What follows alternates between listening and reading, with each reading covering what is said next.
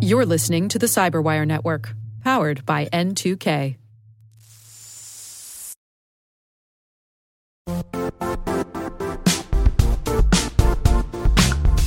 The IT world used to be simpler.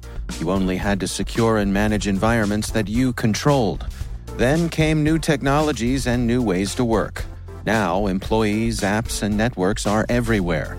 This means poor visibility, security gaps, and added risk. That's why Cloudflare created the first-ever connectivity cloud.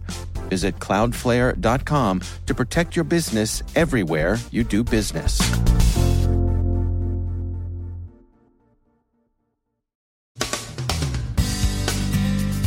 Cloudflare says that reported Ukrainian breaches aren't its issue. Trend Micro describes a new and unusually capable strain of malware. Garmin is reported to have obtained a decryptor for Wasted Locker ransomware. Third-party risk continues in the news, as do misconfigured databases that expose personal information. Huawei's CFO alleges misconduct by Canadian police and intelligence agencies. Ben Yellen examines the EFF's online atlas of surveillance. Dave DeWalt with Safeguard Cyber on the evolving threat landscape as folks return to the workplace. And the Twitter incident seems to have been a problem waiting to appear. From the Cyberwire studios at Data Tribe, I'm Dave Bittner with your Cyberwire summary for Tuesday, July 28th, 2020.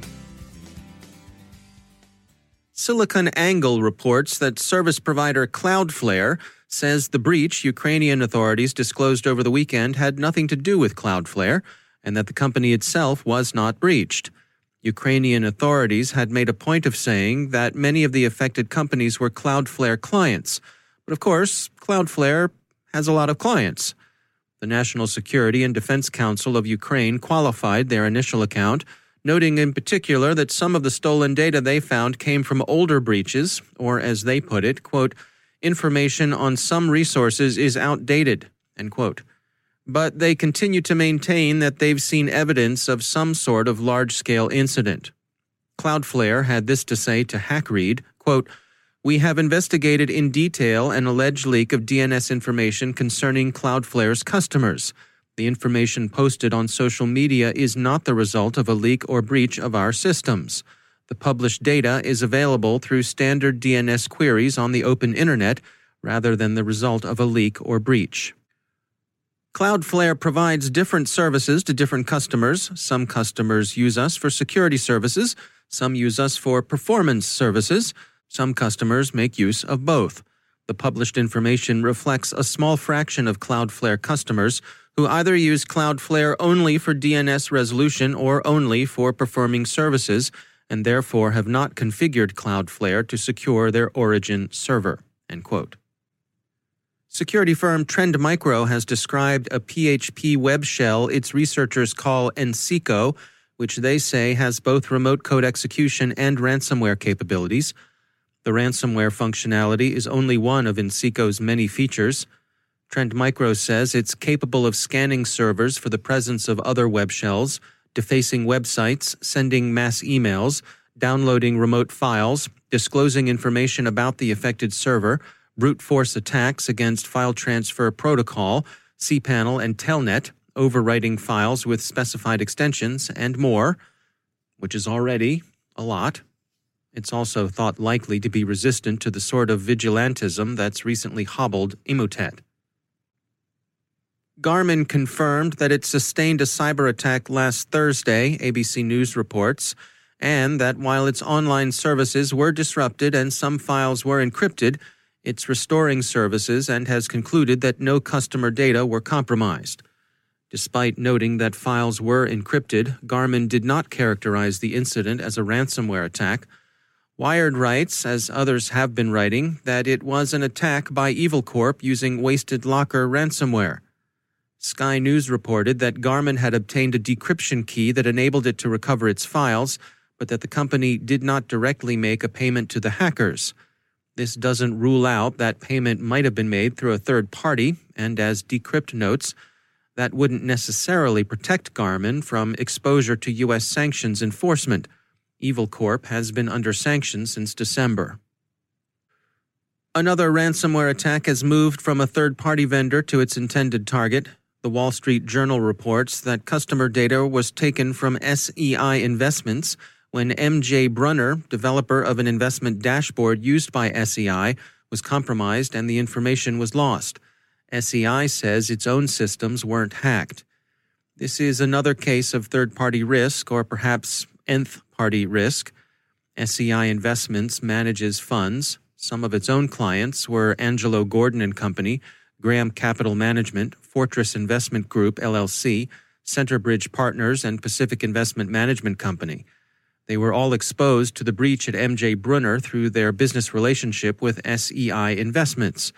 So the breach at Brunner affected data belonging to SEI, which in turn affected SEI's clients.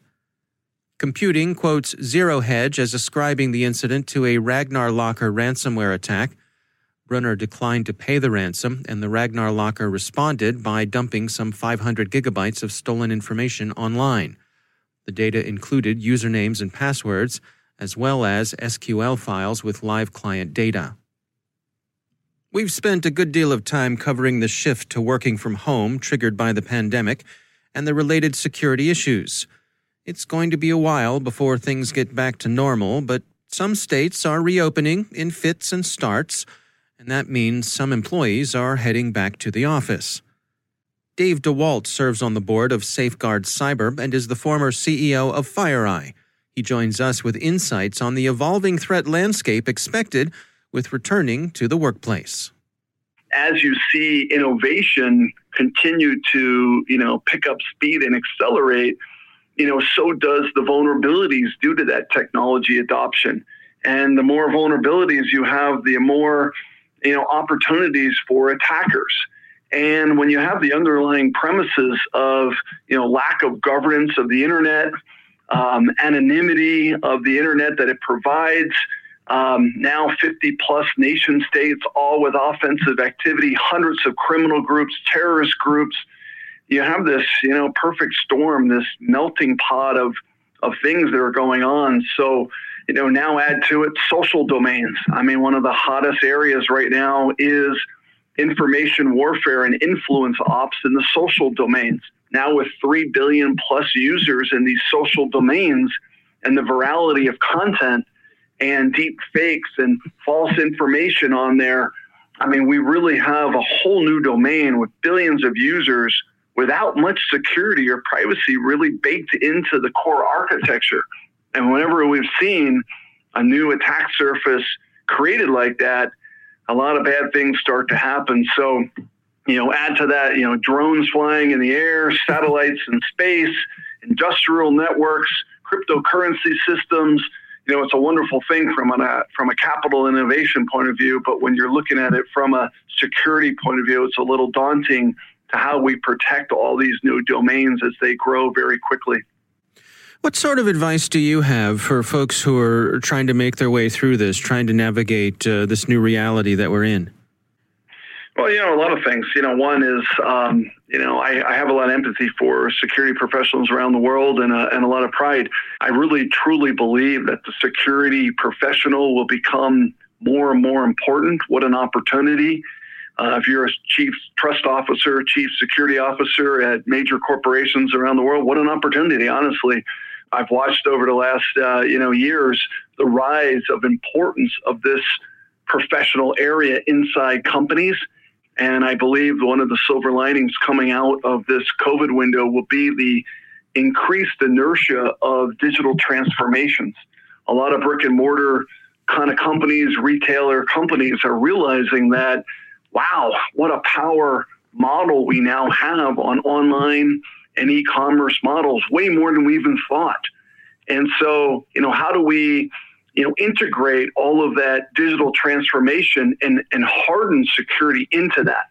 So security professionals will now have an opportunity, perhaps, one of which we had never seen before, to really be a core part of the business, not just protecting, the IT networks that they once had. So interesting window. And, as they always say, may we live in interesting times. This is clearly interesting times.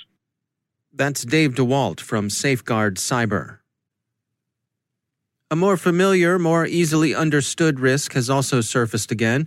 Misconfigured databases held in the cloud and left exposed to unauthorized users. FrontRush, a provider of athletic recruiting and amateur athletic management software, disclosed that one of its AWS S3 buckets was left exposed to the Internet. It contained personally identifiable information. The data included transcripts, injury reports, or athletic reports that were placed in the platform by institutions. Also in the bucket were attachments uploaded by student athletes or prospective athletes or their parents and guardians in response to prompts in a recruitment questionnaire formulated and disseminated by the institutions. And finally, what is it with celebrity-centric voyeurism? Twitter's recent black eye over the compromise and takeover of a large number of high-profile accounts seems to have been long in preparation. We've heard that about 1,500 employees and contractors had the sort of control panel access required to reassign accounts. Bloomberg has been talking to former Twitter employees and reports that it's been that way for some time. Bloomberg writes, quote, "The controls were so porous that at one point in 2017 and 2018, some contractors made a kind of game out of creating bogus help desk inquiries. Those inquiries allowed them to peek into celebrity accounts, including Beyoncé's, to track the star's personal data, including their approximate locations gleaned from their devices' IP addresses," two of the former employees said. Twitter has a complex business and a lot of privacy balls in the air, but Bloomberg's look at the ongoing investigation into the recent socially engineered security incident concludes that the company does seem to have placed its priorities on growth and revenue, and not devoted as much time and attention to security, and in particular, security against potential insider threats.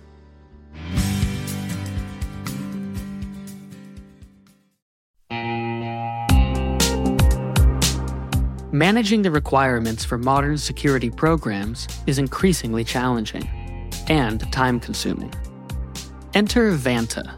Vanta gives you one place to centralize and scale your security program. Quickly assess risk, streamline security reviews, and automate compliance for ISO 27001, SOC 2, and more.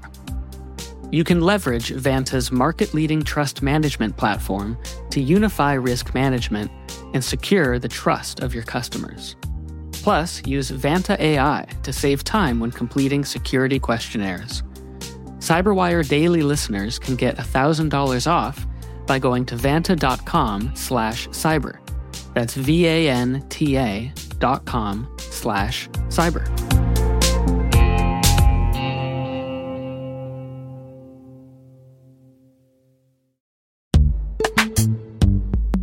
In the dynamic world of enterprise security, identity architects and IT leaders face a major challenge. Growth by repeated acquisitions multiplies the complexity of everything. Multiple IDPs, MFA providers, policy engines that all need to coexist. This can lead to fragmented user identities and policies that create security vulnerabilities and add access friction. Strata Identity solves this. Now you can decommission unneeded IDPs and consolidate the ones you'd like to keep without rewriting apps or disrupting users, engineers, and app owners. Plus, Strata's modular architecture makes it easy to integrate with any identity provider without manual maintenance and coding. Join the ranks of cybersecurity leaders using identity orchestration. Visit strata.io/cyberwire, share your top identity security priorities, and receive a pair of complimentary AirPods Pro. Offer valid for organizations with over 5,000 employees. Step into a new era of identity management at strata.io/cyberwire.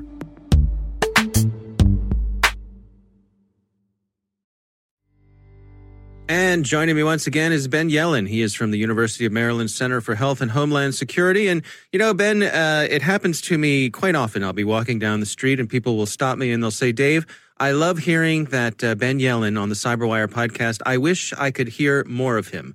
And I respond to them and I say, "Well, you're in luck because he is also my co-host on the Caveat podcast, where you get to hear Ben talk for much longer periods of time in much more depth about legal and policy issues. So we give the people what they want. That's what we're here for.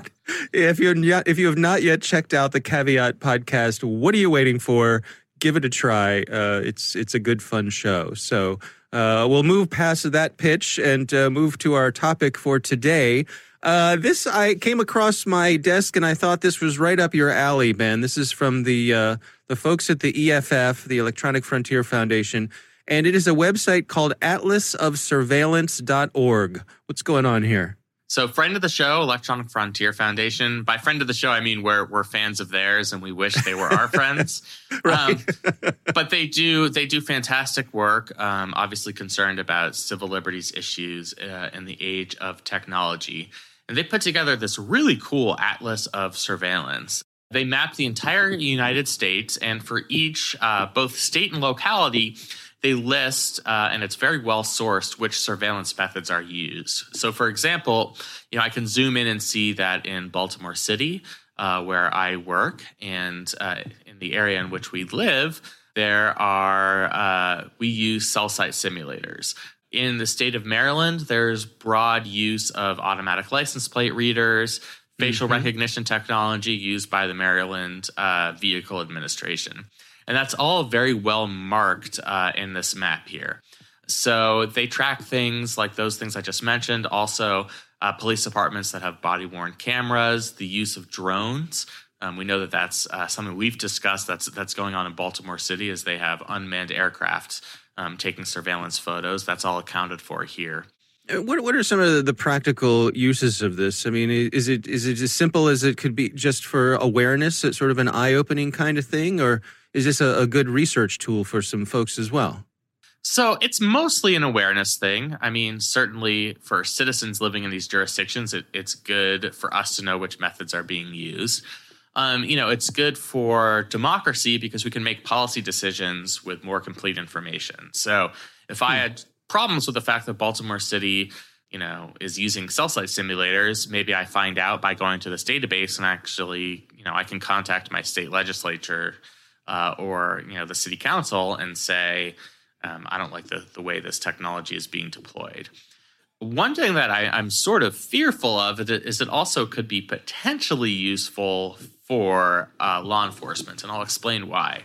Obviously, for the Fourth Amendment, everything is about whether you have a reasonable expectation of privacy.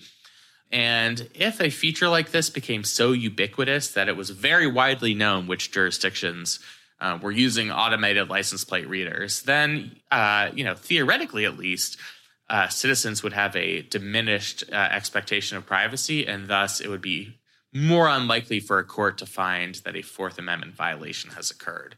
I think we're an extremely long way from there, just because, A, that standard is pretty malleable, and B, besides me and you and other surveillance nerds out there, I think most people haven't come across this atlas of surveillance. But that's something I would certainly think about in the long run. Yeah, one thing that struck me with this was, there are some things that would grab my attention in one way. In other words, if I saw that my local town was using predictive policing, well, that is something that would grab my attention, and I would want to go find out more about why that was happening.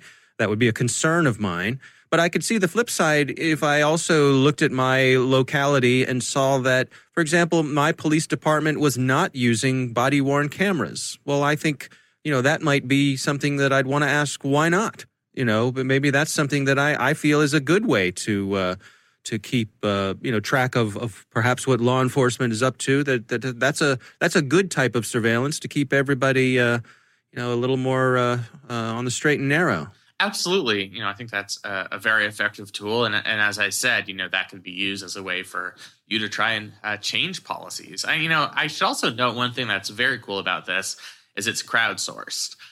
So you can volunteer to help build this data set, but you can also submit a data point. So, let's say you live in a really small jurisdiction, a small town that's not already listed in this atlas. You can write in and say, well, I know that our local police department uses, predictive policing. This is how they do it. Here's a news article on it. And they'll actually post it on this atlas. So Just a way for people who care about this stuff to get involved. Yeah. All right. Well, the website is atlasofsurveillance.org. If nothing else, it is fun to play with. So check it out. Absolutely. Geek out on these maps. I certainly have myself. Right. All right. Well, Ben Yelin, thanks for joining us. Thank you.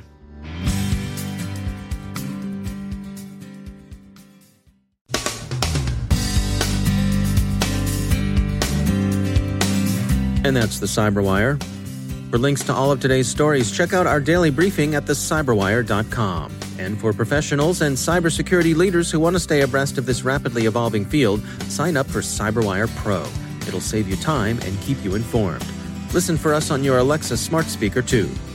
The Cyberwire podcast is proudly produced in Maryland out of the startup studios of Data Tribe, where they're co-building the next generation of cybersecurity teams and technologies. Our amazing Cyberwire team is Elliot Peltzman, Puru Prakash, Stefan Vaziri, Kelsey Bond, Tim Nodar, Joe Kerrigan, Carol Terrio, Ben Yelin, Nick Valecki, Gina Johnson, Bennett Moe, Chris Russell, John Petrick, Jennifer Iben, Rick Howard, Peter Kilpie, and I'm Dave Bittner. Thanks for listening. We'll see you back here tomorrow.